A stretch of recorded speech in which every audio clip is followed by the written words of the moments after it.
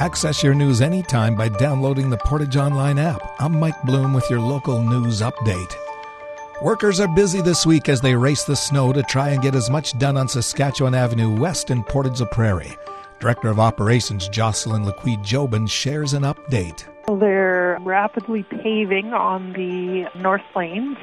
They plan to have everything paved up to 13th Street by the end of this week, and then they will be switching over traffic onto the new paved lanes early next week. She notes they're beginning to run short of their time to get all of the south side done this year.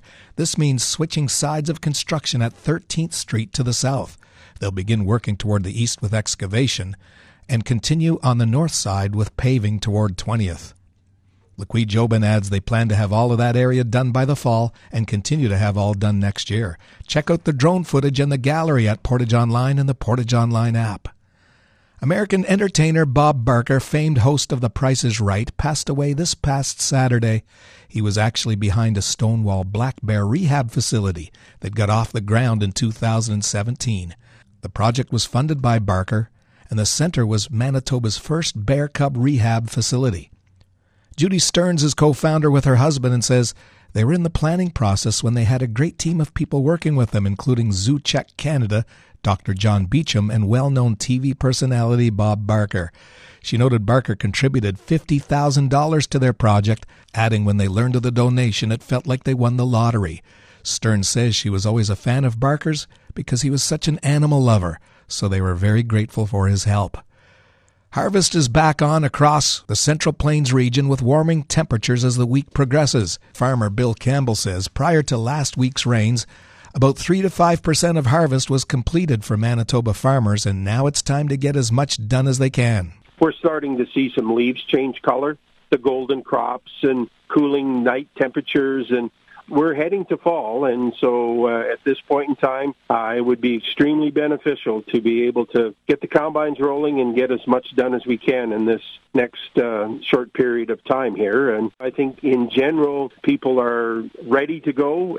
And in sports, the Portage Sunday Soccer League closed the book on their 2023 campaign this weekend. The champions were crowned as Hub Germany took down Mike's Fifth Avenue, Mexico, 5-3 in the final game. League organizer Dave Oshust reflects on the championship contest.